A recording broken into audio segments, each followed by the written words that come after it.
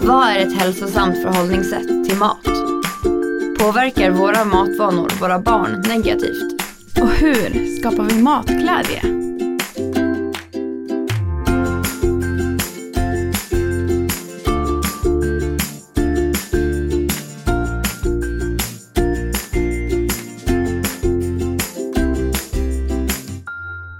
Hej och välkomna till Undrar du också med mig Sofia Östergren Och mig Alexandra Brixmar. Yeah! Kul att podda igen. Ja, podda igen. Det känns som att vi är inne i ett flow nu med poddandet. Ja, vi har sagt det flera gånger att vi är så här periodare när vi liksom poddar hjärnet. Och så har vi breaks och nu har vi haft ett break och nu är vi igång. Men jag känner typ att vårt nuvarande break, alltså det var för långt. Ja, men ibland blir det lite för långt, men det är för att vi har spelat in så mycket typ. Så bara vi måste släppa, så bara vi kan inte ha för många inspelade, för då kommer det liksom... eller hur? Alltså det blir inte relevant heller. Nej. Alltså så här, om vi spelar in nu och släpper om ett år, man bara, ja, okej. Är det bra med dig? Ja, det är bra med mig. Jag väntar på ett mejl som jag aldrig får. Nej, men det är bra med mig. Ja, förutom ditt mejl. Ja. Hur är det med dig? Ja, men det är bra. Jag är lite trött idag. Jag sov ju extremt dåligt i natt. Jag vet inte varför. Alltså jag vet verkligen inte varför. För jag var typ trött när jag gick och la mig. Men sen blev det typ att jag vaknade jätteoroligt flera gånger. Jag vet inte om det är någon fullmåne eller något. Sover du sämre när det är fullmåne? Ja. Jag har så svårt att veta om jag ska tro på sånt där eller inte. Nej, men jag tror på 100%. Alltså min mamma har lärt mig det sedan jag var liten. Alltså vi båda har så. Jag slängde ut en fråga på Instagram. Så här, tror du på horoskop? Ja, jag såg det igår. Och jag tänkte jag tror på det så hårt ju. Ja, och jag tänkte typ så här, 10% kommer säga att de tror på det. Nej, 60% typ. Ja, men jag förstår trodde på horoskop. Och jag bara, men gud, sitter ni och läser? Alltså, men jag känner typ att för mig är det typ ingenting, för mig är det ingenting att tro på, utan det är så. Alltså det är för mig typ fakta. Men tänker du att alltså, du är förutbestämd? Men alltså jag är så mitt horoskop. Alla som vill veta exakt hur jag är och förhåller mig till livet, kolla fiskens stjärntecken. Men gud, nej, jag vet. Du får ge mig lite evidens på det där sen. Vad är du för stjärntecken? Gissa. Gud, jag måste... Lejon? Nej, det är inte. Du fyller maj. Ja, det också. Jag ska kolla på oxen sen. Gör det. Yes, men vi ska inte alls prata om horoskop idag. Nej, vi har viktigare saker på agendan. Idag har vi med oss en gäst. Och det är ingen mindre än dietisten och författaren Sara Ask. Välkommen. Tack. Superkul att äntligen ha dig här. Roligt att vara här. Det blev lite rörigt sist. Men berätta egentligen, vem är du? Vem är jag? Vad spännande, vilken ordning. Jag är från Hälsingland, dietist. Trebarnsmamma, jobbade 10 år på Astrid Lindgrens barnsjukhus som barndietist, men kände för kanske 7-8 år sedan någonting att jag ville skriva kokböcker och andra böcker. Så då började jag göra det. Det gick inte jättelätt i början, men till slut började jag göra det. Så nu sen kanske 7-8 år tillbaka så föreläser jag och skriver böcker och kokböcker. Ja, för visst var det Mera Vego du släppte först, de 2 böckerna. Precis, Mera Vego och ännu Mera Vego. Och sen kom Mega Vego. Nej, är det sant? Ja, men nu är jag tom på recept. Du har jag inte den. Jag har inte den än. Men det är en sammanslagning av de första 2 och så lite bonusmaterial. Så det är för den som inte har någon av de andra kan det vara intressant med Mega. Men jag tänker så här, Mera Vego. Hur kom det till liksom? Alltså... Ja, men det kom till genom att jag bor söder om Söder och mitt äldsta barn är 14. Och när hon började på förskolan så började jag prata mycket med andra föräldrar och märkte att det var ganska många där söder om Söder som var vegetarianer. Och att de tyckte det var lite svårt att få med barnen på tåget. Och så kollade jag på vilka vegetariska kokböcker som fanns då för typ 10 år sedan drygt. Och det var väldigt få och de var väldigt så här nischade mot hälsa, typ att vill du äta vegetariskt vill du automatiskt också leva väldigt hälsosamt. Och jag kände att det var på något sätt inte nödvändigt att allt man lagar ska kännas så här hälsosamt i första hand, utan jag tänkte så att jag vill inspirera till att laga mer vegetariskt, inte minst för de som kanske inte äter vegetariskt men vill börja göra det. Så då hittade jag en tjej som heter Lisa som jag tyckte också verkade vara intresserad av vegetarisk mat, åtminstone äta den. Så jag hörde av mig till henne. Och så tyckte hon att det var en kul idé. Det visade sig också att vi bara bodde 1 kilometer ifrån varandra. Så då började vi göra en så här liten ett synopsis där vi skrev lite om våran idé och sådär. Så vi tänkte ju att vi skulle få napp direkt. Vi kände att vi var så rätt. Ja, jag fattar. Men vi var bara nej. Tror jag 10-12 nej.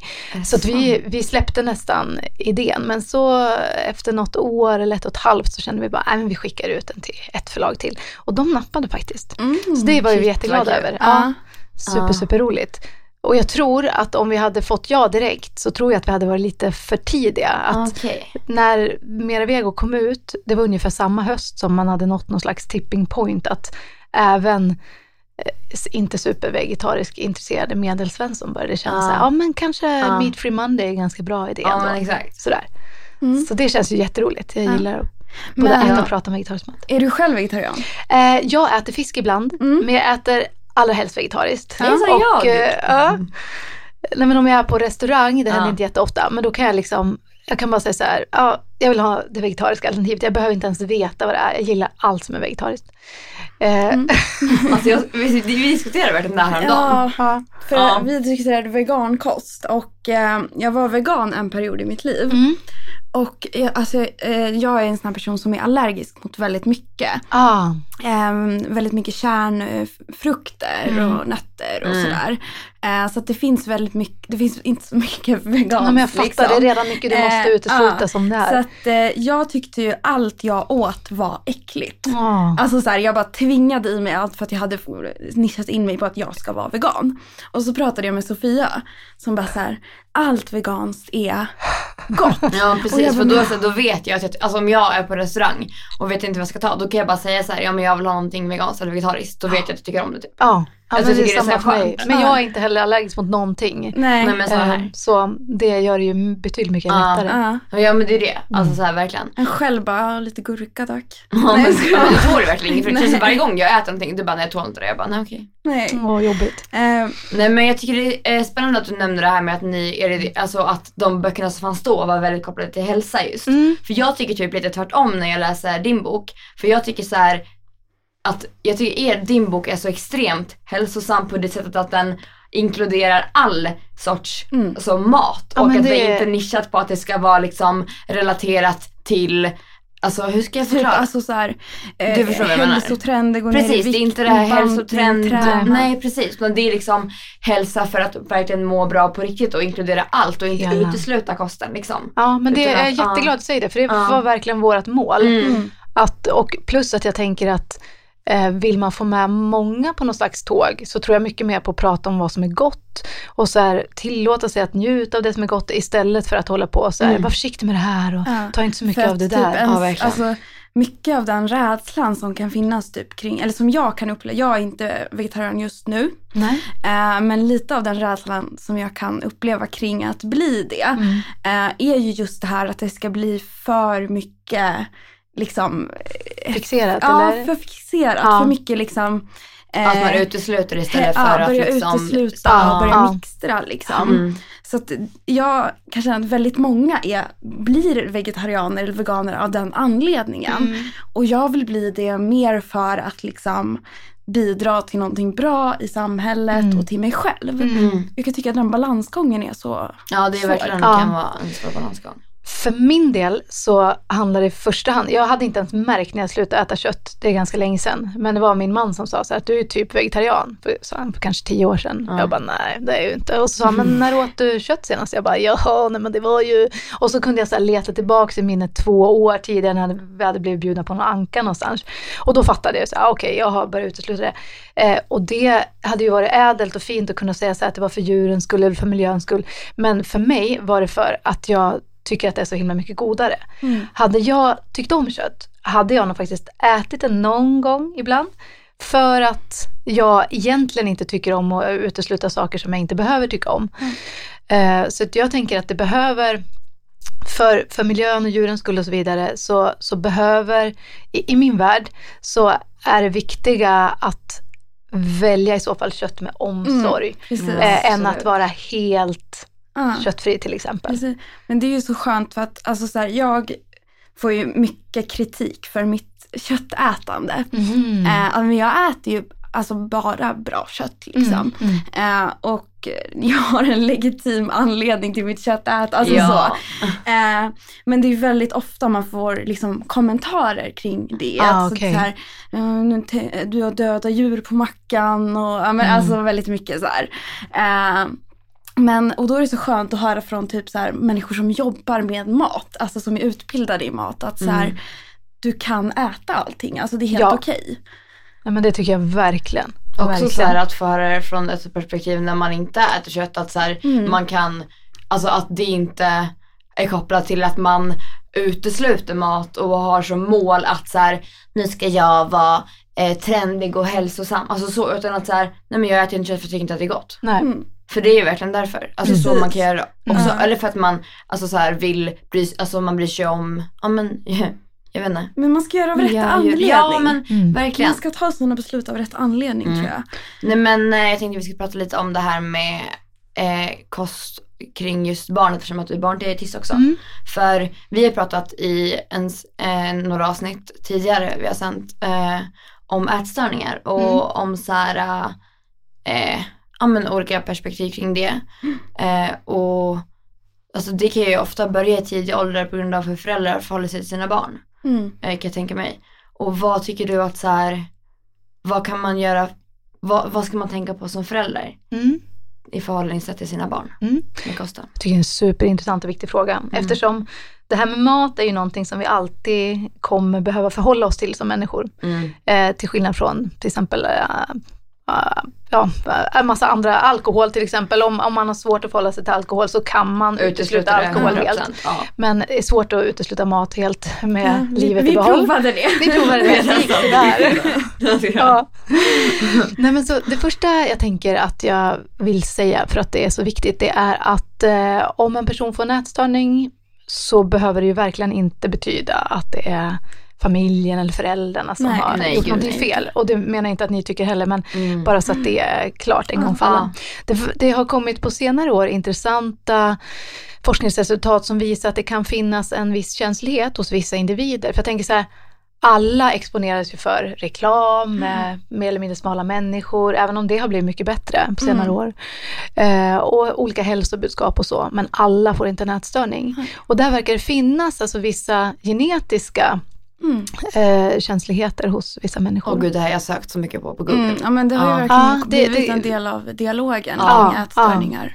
Det finns en bra YouTube-länk som jag kan skicka till er. Det är en som föreläser om just det här, en kvinna som jag har glömt namnet på just nu. Men hon är, om jag inte minns fel så är hon forskare inom ätstörningar.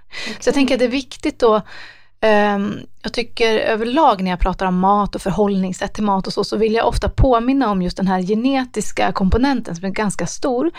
Både när det handlar om allt från hur maten smakar i munnen, hur man till exempel känner beska smaker. Vissa känner mycket tydligare än andra. Känner man beskan tydligare än andra vill man i högre utsträckning till exempel ha socker och mjölk i kaffet än någon annan som inte känner det här beska lika tydligt. Eller hur man förhåller sig till ny mat, om man tycker att gud vad spännande, jag vill beställa något som jag aldrig har ätit förut. Eller om man känner så här, nej men capricciosa blir bra för mig. Så. Det är också stora genetiska skillnader. Och, och sen också då att hur lätt man har att äta lagom mycket. Om man känner så här, nu är jag mätt. Eller om man faktiskt hela tiden vill ha mer. Man känner inte, man måste äta med ögonen snarare än med känslan. Det verkar också vara en ganska stor genetisk komponent. Så det kan vara väldigt lätt för en person att tänka, men gör bara så här med dig eller ditt barn och så blir det bra. För det gjorde jag. Men att det beror väldigt mycket på vilken genuppsättning just det här barnet har.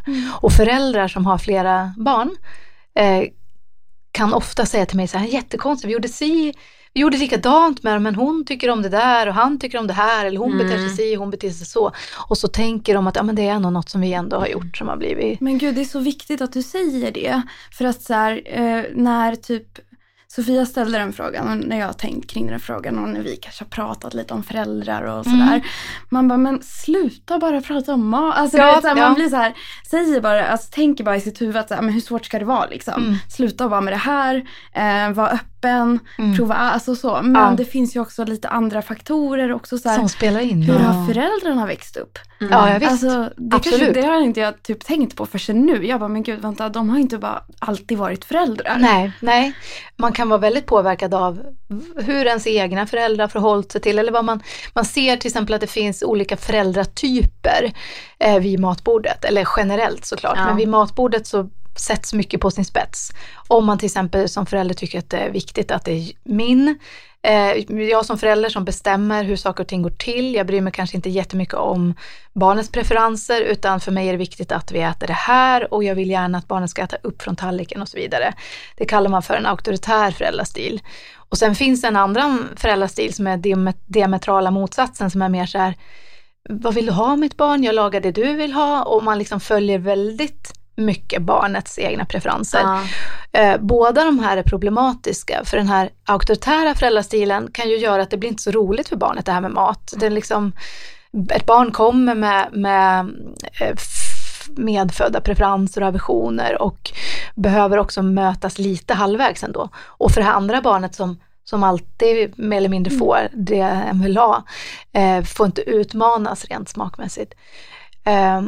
Och sen finns det då en föräldrastil som är lite mer så här, lite för slapphänt. Alltså där man kanske inte själv har så lätt att känna sina behov. Så att innan man fick barn så kanske man inte åt lunch, man kanske glömde bort att man behövde mat. Man kanske inte hade handlat något och så vidare.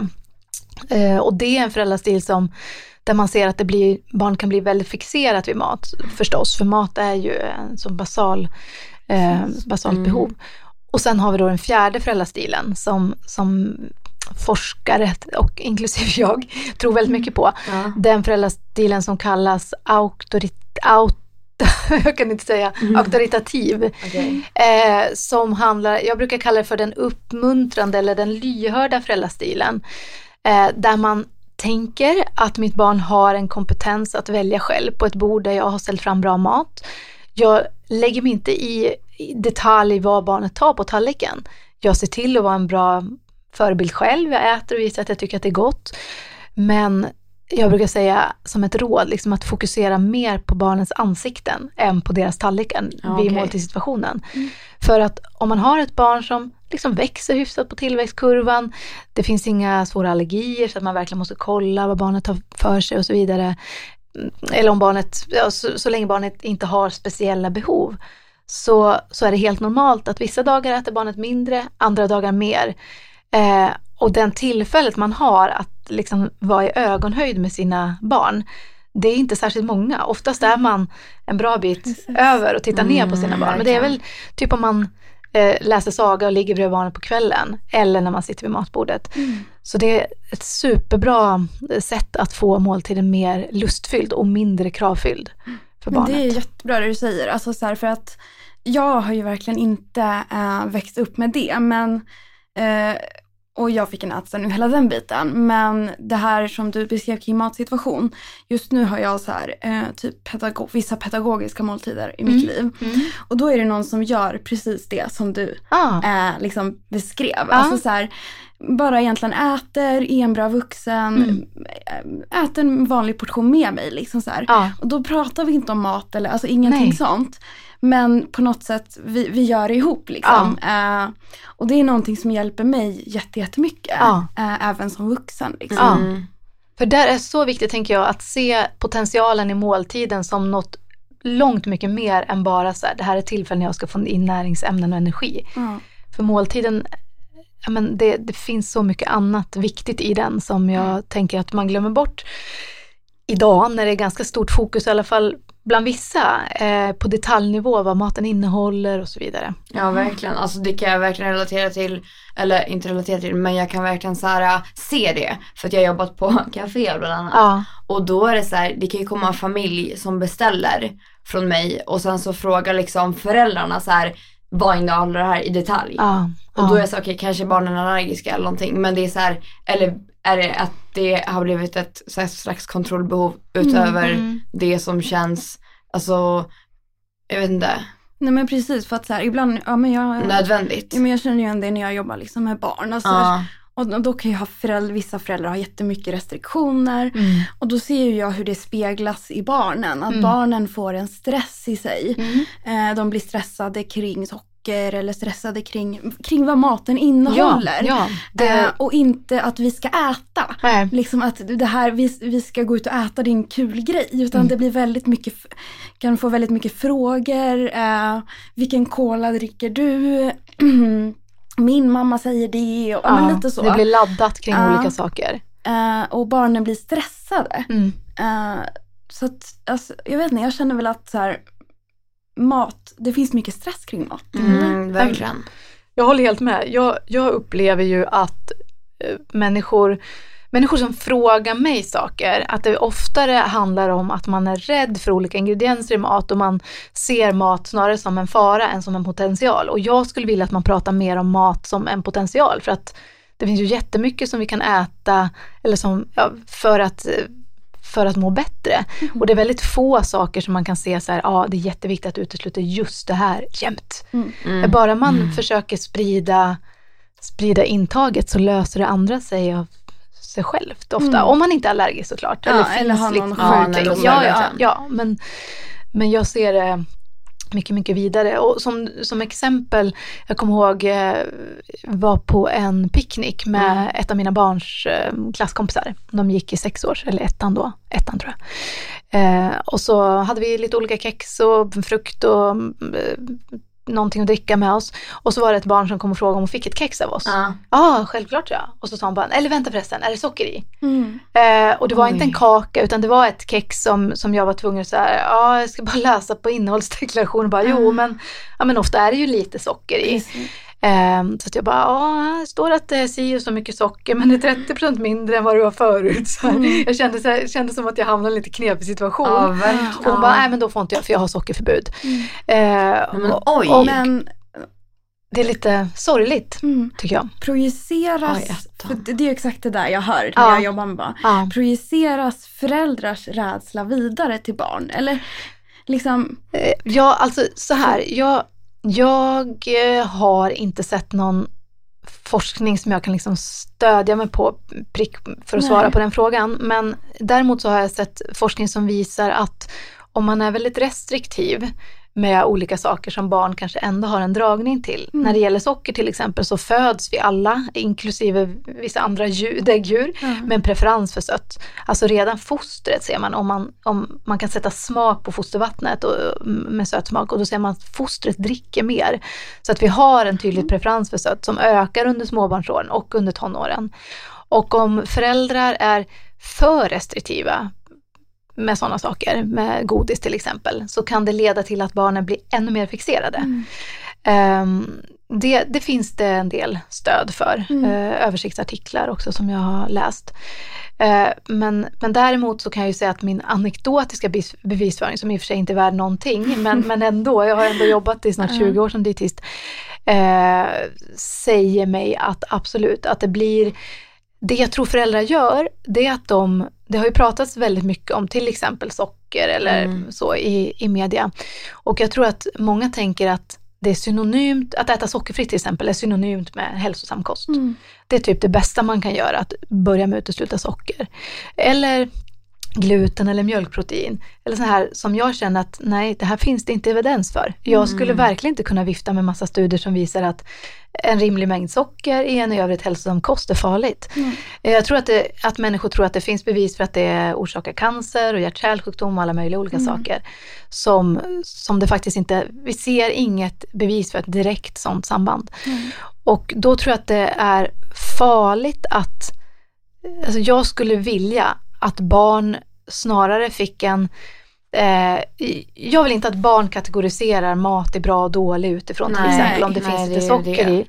Utan det jag tänker som att man som förälder kan göra som är bra och vettigt, det är att det här låter ju jättebanalt, men så här, fokusera på mat i vardagen. Se till att det inte finns en massa läsk och chips och glass hemma som barnen kan bli sugna på. Men var heller inte livrädda för att servera det, typ på lördagen eller om man vill ha en onsdagsglass eller vad det nu kan tänkas vara. Så att de lär sig så här, ja men det är mat vi äter oss mätta på, men det är inget farligt att ta en glass ibland heller. Nej, verkligen. Så att man får liksom bort laddningen, det är jätteviktigt. För så kan jag känna också, alltså jag är inte förälder och allt sånt där liksom, men jag kan känna så här, alltså om vi bara är liksom öppna till det. Alltså för att så här, ja men okej, ibland är det något speciellt, då kanske vi kan äta en bullet som du sa på en onsdag liksom. Men det ska komma, jag vill att det någonstans bara ska vara naturligt. Ja, verkligen något sådär förbudet skapar ett begär som precis. du säger. Jo, absolut. Alltså, det ska inte vara, det är ju samma som liksom om en människa går på en diet och bara jag ska inte äta kolhydrater. Alltså, då kommer de ju drömma om pasta typ. Drömma om pasta liksom och gå och tänka på kolhydrater och till slut kommer de ju äta kolhydrater och må dåligt. Alltså, så att jag tror inte det blir en bra. Nej, verkligen. Jag kan verkligen relatera det till mig själv. Typ, för när jag var liten så, alltså jag har aldrig någonsin typ haft godisförbud eller någonting. Alltså jag frågade min mamma, så jag bara, när jag var liten, jag bara, alltså mina kompisar har godisförbud, jag vill också ha det för jag har tjänat pengar. Och mamma bara, men du äter ju knappt godis. Alltså du tycker inte att det är så gott. Jag bara, nej. Och det var så här, men det var så här ändå, om det var en onsdag kunde jag ändå så här, jag vill ha en bulle, då kunde jag få en 10 och gå och köpa en bulle. Alltså så här, det var för mig, jag har aldrig haft någon så här matrestriktioner i min uppväxt och så här, så jag har aldrig typ känt så här, wow, det är lördag, nu ska jag gå och köpa min godispåse. Men alltså jag fick ju köpa det om jag ville, men jag kanske var mer sugen på godis när det var söndag. Alltså så här, jag vet inte. Jag tycker det låter liksom mycket, mycket sundare. Men ingen förbud. Nej, men alltså så här, det jag tänker är att så här, jag kan uppleva ibland att det kommer mer och mer så här, inte evidence, för det tycker jag inte att det finns, men föräldrar som säger mitt barn mår inte bra av att äta det här, eller mitt barn är alltså det känns som att varenda unge är typ glutenallergiker eller laktosintolerant och men alltså massa sådana där grejer. Blir vi mer liksom intoleranta på riktigt? Både vuxna och barn eller alltså. Men det kom en avhandling för ett par år sedan som fick pris, om jag inte minns fel så är det uppifrån Umeå, en allergolog som tittade på, om inte jag minns fel så, jag minns inte siffrorna, men hon tittade på hur mycket specialkoster fanns, hur många barn som stod på olika specialkoster och hur många av dem som var befogade. Alltså det är ganska vanligt att ett barn är till exempel komärksproteinallergiskt under första levnadsåret. Men om ingen bryr sig om att kolla om den där allergin fortfarande finns kvar, då kan det hända att barnet står kvar på en komärksproteinfri kost även i skolan till exempel. Finns exempel på. Så det är ju ett problem om barn står på restriktioner som de inte behöver stå på egentligen. Sen har jag full respekt för att föräldrar vars barn har liksom reagerat anafylaktiskt med andningspåverkan och så. Gud, de är inte jätte... Alltså, men jag ska låta det vara osagt om allergier verkligen ökar. För då är det också så här, det är olika... Allergier är ju en sak, sen celiaki är som en blandning kan man säga, och laktosintolerans, där kan det bli mer vanligt förekommande eftersom vår befolkning ändrar sig. För där är man från massor av generationer från Norden, då är det ganska liten sannolikhet att man är laktosintolerant eftersom det är egentligen en mutation som vi har som är ovanlig om man ser till världen. För globalt sett så är laktosintolerans det vanliga. Så det kan nog mycket väl ändra sig eftersom det finns fler människor i Sverige som är från andra länder. Det fick jag höra faktiskt när jag växte upp, för att mina föräldrar är inte från Sverige. Och när jag var liten så var jag väldigt känslig mot laktos. Och nu har det liksom växt bort. Men alltså, jag mådde inte bra av att äta liksom yoghurt och fil och såna där grejer. Och då var det faktiskt någon som berättade det för mig, att när man är från typ Mellanöstern och så, alltså, vi äter ju ingen mjölk i våran mat. Annars så ingen i min generation eller så här, tidigare generationer har någonsin gjort det. Så att så här, men det är inget konstigt att du liksom reagerar lite på det här. Så att det är faktiskt ja. Jag visste faktiskt inte det här. Nej, men det har antagligen evolutionsbiologiskt sätt varit bra för oss i Norden, har inte funnits så mycket att äta. De har att ha den här förmågan att bryta ner laktos som gör att man då kan leva på, få i sig en del näring av komjölk och andra djurs mjölk, har ökat chansen att överleva och få barn, och då har den mutationen växt sig starkare. Men bara man tittar faktiskt i Finland så är det mycket vanligare med laktosintolerans än vad det är. Jaha, jag gick hela vägen till Mellanöstern. Jo, ja, men precis. I Finland tror jag vågar inte säga någon siffra, men att om det är så här runt 10% kanske. Medan i Mellanöstern är det en klar majoritet, tror jag. Samma sak i Asien, jag tror att det är Norden och Nordamerika som sticker ut. Man behöver Italien är det vanliga. Okej, så då kanske det är tvärtom, att så här, det vanliga är... Helt klart. Så när det gäller laktosintolerans, när det gäller laktosintolerans så är det är det vanliga sett globalt. Förklaringen till min barndom och fil. Nej, alltså, jag har typ tänkt på en grej också så här, kring barn och mat ganska länge. Och det är typ så här, typ när jag var liten, jag växte upp, alltså då var inte sociala medier lika stort, såklart. Men då så här, det var ju aldrig så att jag la ut så här bilder på vad jag åt. Eller så här att jag analyserade det eller pratade om det med mina vänner. Alltså på måndagen efter jag hade haft helg. Det var inte så att jag och mina vänner diskuterade i vilken godis jag hade ätit typ.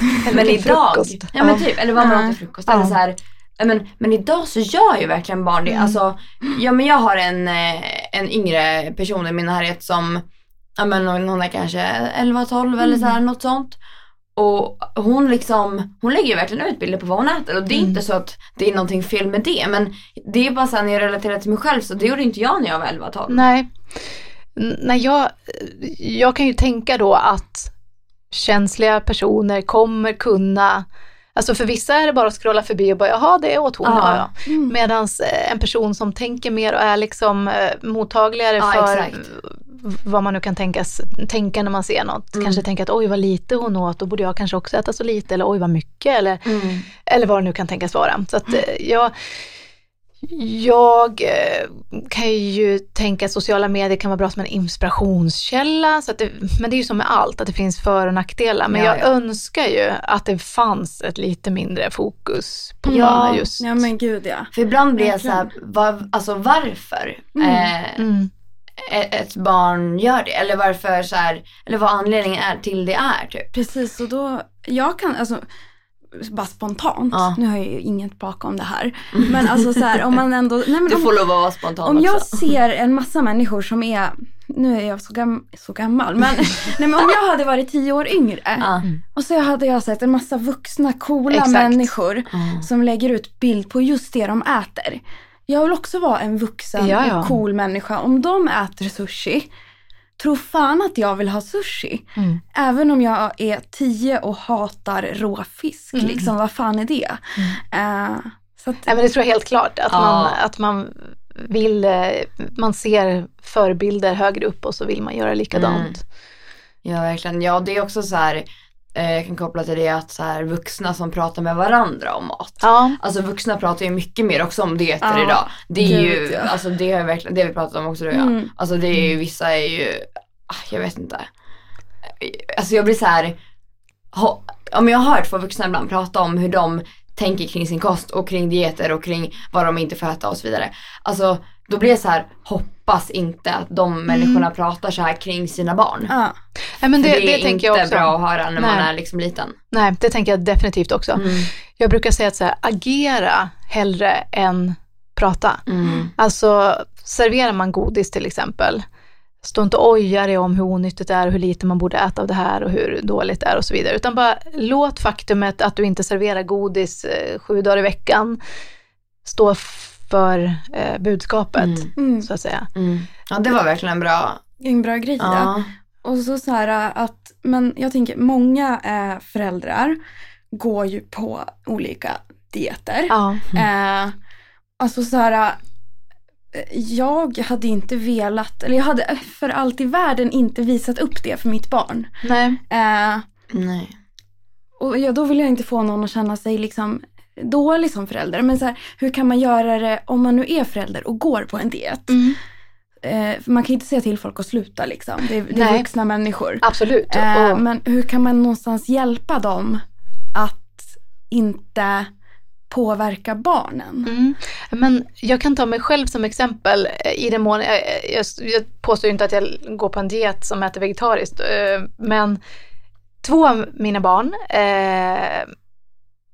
äter gärna kött på skolan och det händer att jag har köttbullar i frysen till exempel, medan mitt äldsta barn har valt att äta som jag, för jag har känt att jag vill att de ska få välja att göra som de vill. Men min 10-åring hade faktiskt inte märkt att jag äter vegetariskt, utan hon hörde någon fråga mig om jag åt mest vegetariskt och jag sa ja, och hon bara, aha, du är vegetarian. Vilket jag då inte egentligen är, eftersom jag äter fisk också, men hur som helst. Hon hade aldrig tänkt på att jag aldrig äter kött. Så jag tänker så här, nummer 1, prata inte så himla mycket om det. Nummer 2, jag brukar prata om någonting som jag kallar för inte tallriksmodellen utan tacomodellen. Jag gillar att liksom... Tacomodellen? Ja. Jag tänkte nog så tallriksmodellen, jag bara, det brukar alla prata om. Jag bara, gud vad tråkigt, nu ska vi ta det här igen. Och bara, tacos? Jag kör tacomodellen. Nej men så här att det är ingen slump att det är tacos som är så populärt på fredagskvällarna i barnfamiljer, för det är ju det, man kan liksom plocka på sig lite utifrån hur modig man har börjat bli när det kommer till mat. I min familj, som mitt absolut mest matskeptiska barn, hon älskar tacos säger de, men hon äter så här tortillabröd med ost på. Jättegott. Men den modellen kan man liksom applicera på det mesta man äter. Det finns alltid en minsta gemensamma nämnare. Säg att någon äter LCHF-kost till exempel. Och att det kan man definitivt må bra på och vilja fortsätta med även om man har barn. Och då kanske man äter säg en måltid med lax och grönsaker och någon aioli till det kanske. Ja, men då kan det ju finnas lax, grönsaker i olika färgglada skålar och sen så en liten skål ris där barnet kan plocka för sig vad barnet vill ha. Och om barnet då bara vill ha ris och kanske morötter eller ris och hackade nötter, kanske inte sugen på lax, då är inte det någon fara. Det är bara ett bekymmer om barnet äter ris 3 gånger om dagen, 7 dagar i veckan, vecka ut och veckan in. Och för föräldern behöver inte oja sig så mycket och säga, ja men jag äter ju ingen ris här, utan jag fokusera på ansiktena, prata inte så himla mycket om vad du äter eller inte äter. Det är min för det var faktiskt en fråga jag tänkte på också. Det här med att jag har sett föräldrar som lagar olika maträtter. Alltså så här exempelvis nu var det ler. Nej men att så här lägger upp så här, nu lagar jag köttbullar och det här, och istället för att det vill barnen ha, men jag äter ju inte det nu så jag äter det här. Är det en problematik i sig? Det kan vara det. Alltså barn föds alltså med en förkärlek för söt, fet, salt mat och en skepsis mot syrligt och beskt. Det är så här, för att de ska klara sig bra i en värld där hela naturen är deras skafferi, så leder de preferenserna dem rätt.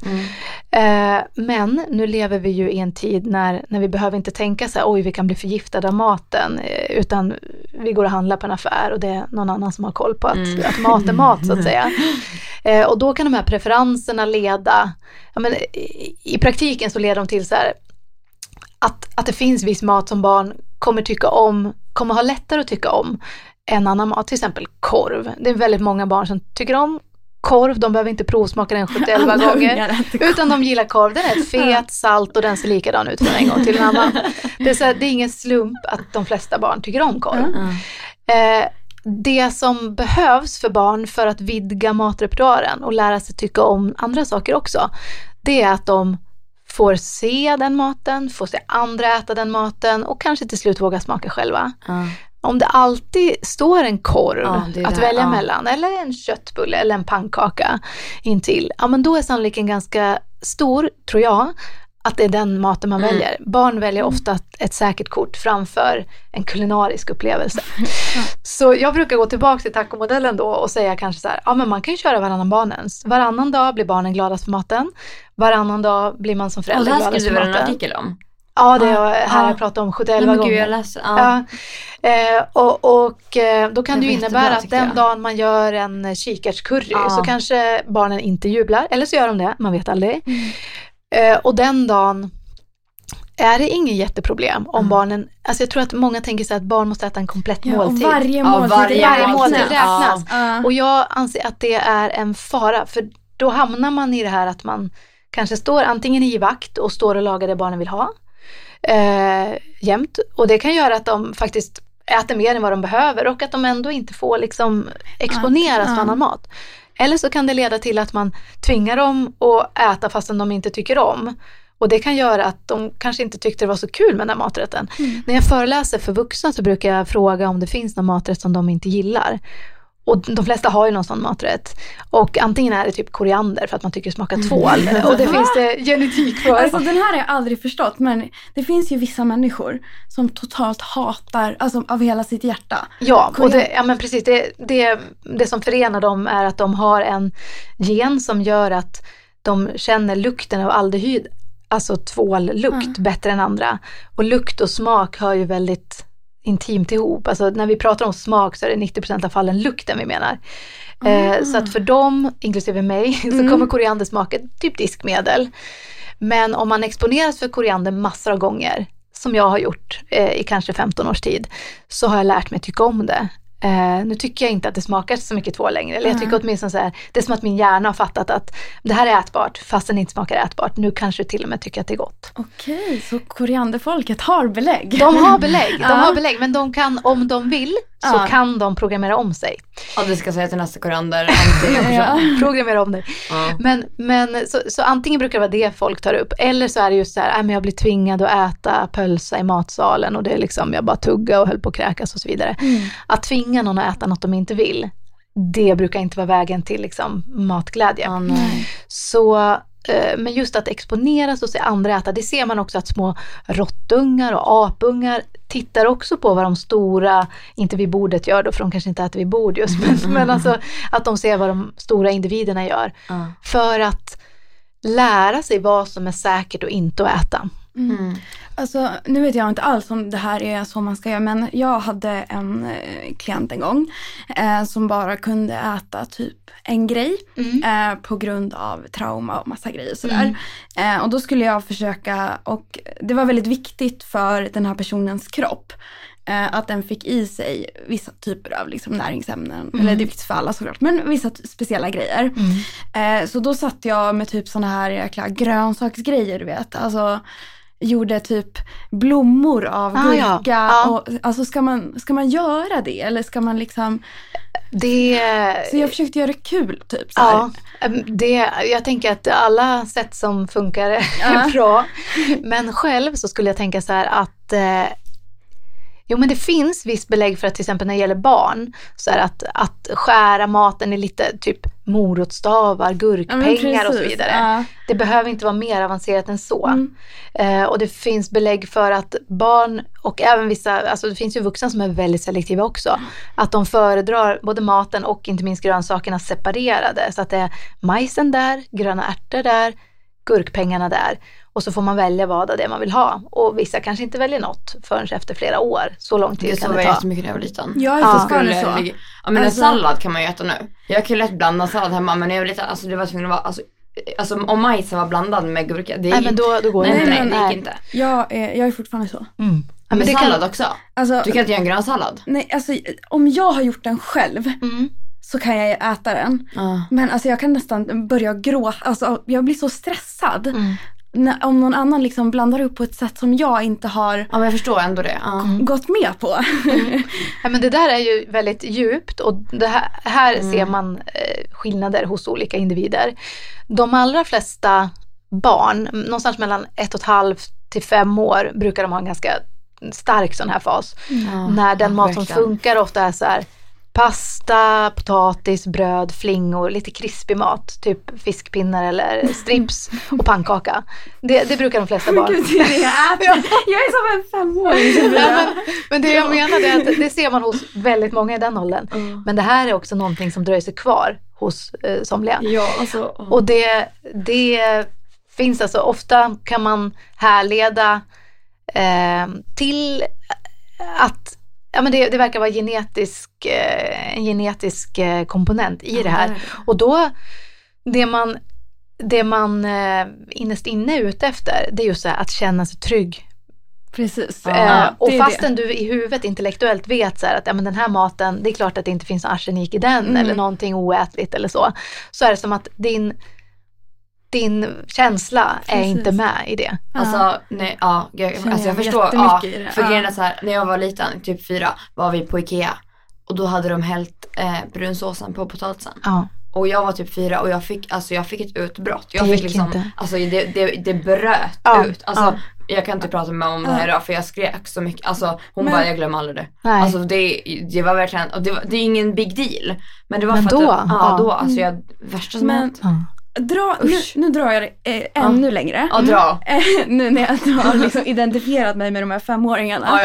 Men precis det som du sa med typ brunsås. Alltså jag har haft extremt mycket trauma och extremt mycket liksom svårt med mat i den åldern. Så det som Sofia sa nu, alltså om någon skulle hälla brunsås på min mat idag, alltså jag reagerar precis så som Sofia gjorde när hon var 5. Alltså det sitter verkligen kvar i mig. Så att jag får jobba jättemycket på att liksom, jag bara tappar all kontroll för att mat fortfarande är en så stor grej.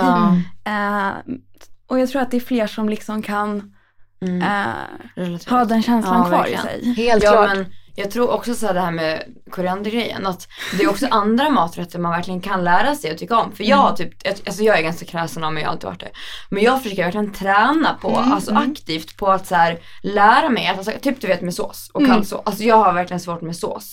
Men nu har jag verkligen lärt mig det. Ja, och jag har tränat så mycket. Och jag har ju tvingat i dig alltså jag älskar rödlök. Alltså jag kunde inte ha rödlök på tallriken förut. Men nu, alltså, jag har till och med rödlök hemma i kylen, Alexandra. Ja, men det är ju bra jobbat. Ja, speciellt om den tillagad går bättre. Inte riktigt rå. Men alltså, man kan ju verkligen träna. Det är ju så man vidgar sin matrepertoar. För att när man tittar, det finns danska forskare som tittar på 2000 danska skolbarn. Och försökte se så här, vilken mat väljer de och varför.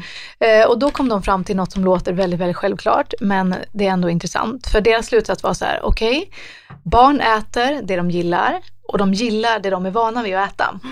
Det tänker ju alla som har ätit med barn ibland så här att jo tack, det har vi märkt.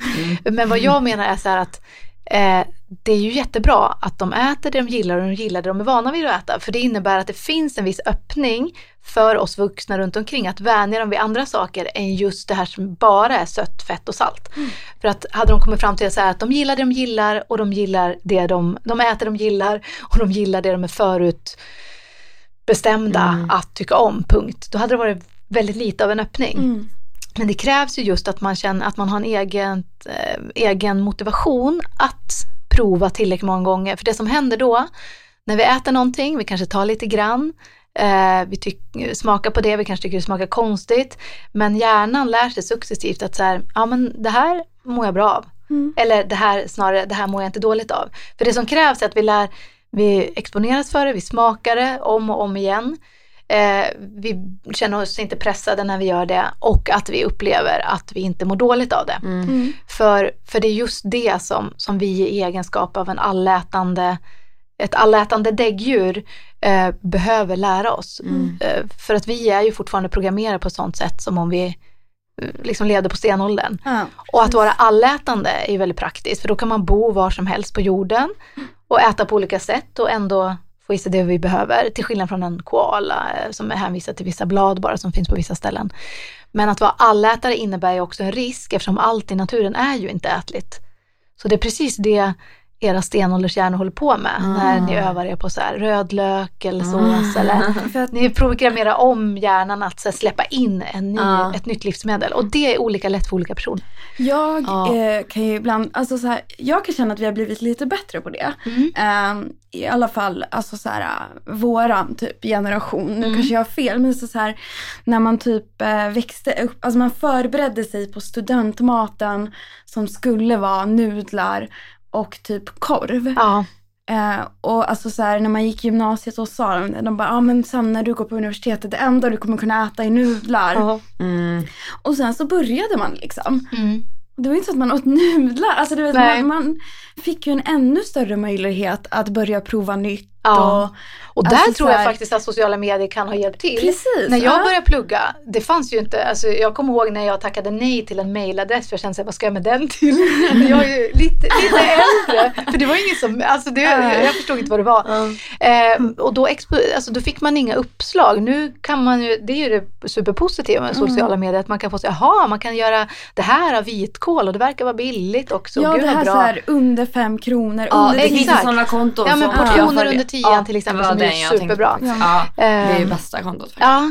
Men jag ville inte göra reklam. Nej, jag vill inte heller, men... Ja, 5 eller 10 eller 15. Nej, men nu får vi göra det. Jag vet inte om du kommer hit. Om du hör det här, kom hit. Ja, men hon är superduktig. Så det tänker jag precis, att är man bara lite intresserad och får in några sådana i sitt flöde, så kan man ju få väldigt många uppslag. Precis, för där tycker jag att jag släppt lite den här bilden på så här ungkarslyor och hela den grej. Alltså, där känner jag, nu när man kommer hem till folk, alltså det enda de äter är inte mackor typ. Alltså folk är lite, alltså så kan jag känna. Men det kanske bara är folk som... Sen har man kanske sitt klientel också lite grann. Att det beror lite på var man rör sig säkert. Så kan ju jag känna så här söder om Söder, att jag kan få intrycket av att typ alla är halvvegetarianer. Och sen åker jag hem till Hälsingland, bor i en liten by på sommaren, och så tänker jag så här, fast en hel del verkar tycka väldigt mycket om kött också. Så att det beror lite på av vad man det är. beror jättemycket på. Och vad man var på sociala medier, liksom, vad man följer och så vidare.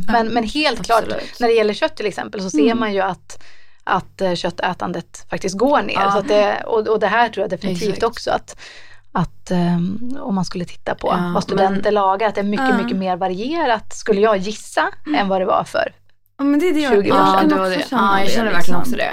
Att jag tycker vår generation är fett duktiga med det faktiskt. Att vi verkligen så här, hittar nya lösningar på problem. För att, jag menar, vi pratar ju så mycket i samhället om idag, att vi behöver ner på köttkonsumtionen, för det är ju så. På grund av miljö och skäl och så. Men jag tänker just relation till barnskost och vegetariskt för det är också ett dilemma i samhället, om man kan uppfostra sina barn på en vegetarisk kost eller inte. Det kan man absolut. Det har Livsmedelsverket konstaterat, och även andra sammanslutningar av experter runt om i världen. Men jag brukar alltid lägga till, och det gör de också, att det är ju så att om man väljer att utesluta en stor potentiell ätbar grupp livsmedel, eller vad man ska säga, livsmedelsgrupp, så krävs det ju mer av den mat som blir kvar.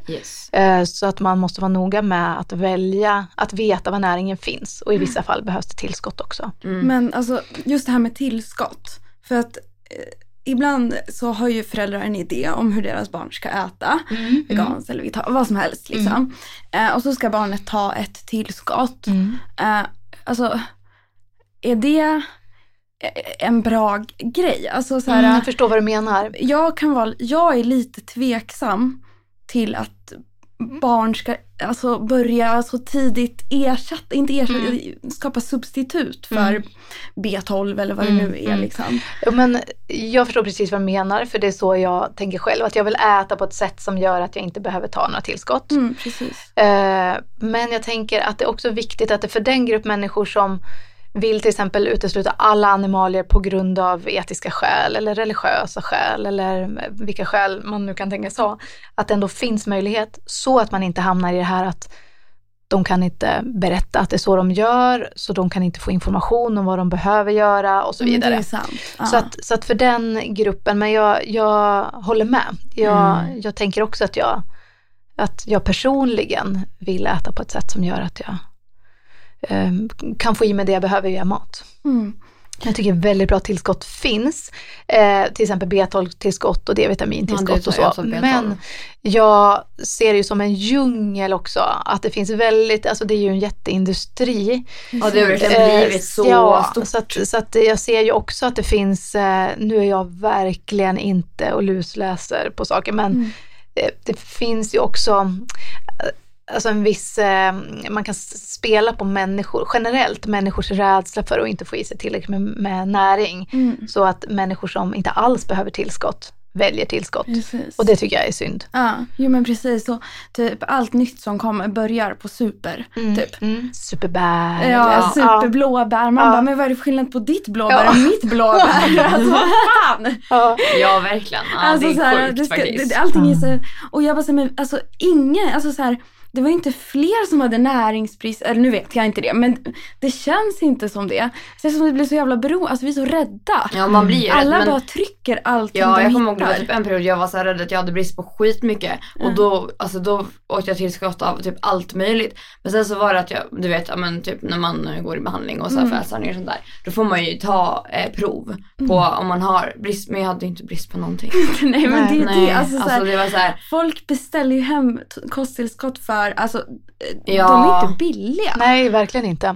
Det kan kosta en hel del. Och alltså så här, ja, så när om man väl har en kost som funkar för en liksom generellt i sitt mående, då ska ju ungefär alla vitaminer, mineraler vara, ja, exakt. Ja, men så länge man äter sig mätt på mat och inte äter väldigt, väldigt, väldigt selektivt, Nej, då brukar det faktiskt bli riktigt bra i slutändan. Yes. Vi ska börja typ runda av. Ja. Men fråga som typ jag har suttit med, det är typ så här, både jag och Sofia har ju haft eller har ätstörningar liksom, och jag kan känna så här, ofta du får också välja en fråga och runda av mig förresten. För nu har jag suttit och funderat på det här. Nej, men så här att väldigt ofta när jag möter barn, då är jag är så rädd för att de ska se. Så att det blir en jättestor, alltså jag går och tänker på det hela tiden. Och jag vet att Sofia kan göra det ibland i sitt jobb, att de får absolut inte se. Och ätstörningar är ju liksom, det är vanligt. Så att om man är förälder eller om man är en person som är mycket med barn, hur kan man lugna sig själv i det? För nu har vi pratat mycket om så här, vad man kan göra. Men hur kan man också lugna sig själv i att så här, men vi har en bra måltid ihop liksom. Jo, en av mina böcker som handlar om barn och mat, där kände jag efter att jag hade skrivit så många gånger om hur viktigt det är att försöka vara en bra modell, att har man till exempel själv som vuxen ett komplicerat förhållande till mat, så kanske det kommer lite som ett hån att man ska sitta och vara en bra modell hela tiden. Och mitt råd där i den kontexten är just att om man är förälder och har en ätstörning och inte har uppsökt behandling för det, så kan det kanske i bästa fall vara en utlösande, vad ska man säga, ett tillfälle att söka behandling så att man får hjälp. För jag tänker att en ätstörning kan vara så väldigt många olika saker. Så det beror så väldigt mycket på vad för typ av ätstörning det är. Så att man får hjälp både för sin egen del och hur man ska förhålla sig till sitt barn. Eller sina barn, om det är det. Sen tänker jag, det finns ju till exempel en typ av ätstörning som heter ARFID, Avoidant Restrictive Food Intake Disorder, som handlar om att man äter väldigt, väldigt selektivt även som vuxen. Och där kan det ju handla om att man ändå försöker att exponera barnet, om inte annat så på förskolan eller skolan, för annan mat. Att man det kanske finns en partner som kan ha, även om man inte äter av så mycket själv, så kanske i alla fall står en skål av någonting, om man klarar av att ta fram, att man kan handskas med någonting. Så att det inte blir alldeles för selektivt för barnet. Kanske att man kan typ stärka sig själv lite i det. Att så här, för att alltså jag tror, om jag kollar liksom utifrån på det jag gör, då gör jag ju allt för att jag ska göra rätt. Men vi hade haft en så mycket bättre stund om jag hade stärkt mig själv i att du försöker göra det bästa av den här situationen. Ja, det. Alltså liksom att föräldrar också inte hela tiden är rädda för det fel, utan ibland bara klappa sig själv på axeln kanske. Helt klart. Ja, för det är ju vad jag verkligen just när jag tänker på föräldrar med ätstörningar, att herregud vilket superjobb de gör varje dag. Alltså, både med att försöka förhålla sig till sin ätstörning, försöka inte göra den allt för synlig för barnen, handskas med mat hela tiden, välja mat, laga mat. Att det är ju, till skillnad från alla som inte har det i sitt huvud, otroligt mycket tuffare. Dels det, och sen tänker jag också på att det är ju så lätt att tänka på att saker syns eller märks eller så som kanske faktiskt inte, i bästa fall så är barnen så upptagna av sig själva och inte ser varenda liten detalj. Och återigen tänker jag så här, fokusera på barnens ansikten, försök att inte prata så jättemycket om mat, vad man bör inte och så vidare, utan försök agera. Är det så att man har svårt att äta tillsammans med sitt barn, även om det kan man äta tillsammans med sitt barn, så kommer jag alltid tycka att det är det bästa. Har man svårt att göra det, så bara att man sitter ner, att man är närvarande, att man delar den samvaron om det är möjligt. Ja, för att så här, alltså, om jag skulle så här titta ner på min tallrik, då tänker jag att och så skulle då skulle mitt ansiktsuttryck ändras. Och så skulle jag börja se, då skulle jag kanske inte se så glad ut. Nej. Men om jag lyfter upp blicken och om jag tittar på mitt barn som jag älskar jättemycket. Och så kollar du på det. Det var framför mig liksom. Då kanske jag ler för att det är mitt barn. Precis som du säger. Och då syns inte det här liksom. Det här kriget. Ja, verkligen. Nej. Det tror jag jättemycket på. Det är jättebra grej. Sen tycker jag själv, när jag var barn så hade min bror väldigt svår anorexi. Så att jag har levt väldigt nära svår anorexi. Och jag är till exempel, vill inte att vi har någon våg framme. För det, sånt där är också jätteviktigt. Jag känner bara att det behövs inte, utan barnen mäts och vägs på skolan och förskolan, och så får vi se så att de inte halkar av liksom sina kurvor. Och jag menar, om jag får så här påminna alla föräldrar eller alla som är vuxna så här, det kan också låta väldigt självklart, men hur viktigt det är att inte hålla på och kommentera hur andra ser ut eller andra, om man sitter och kollar på tv eller någonting, att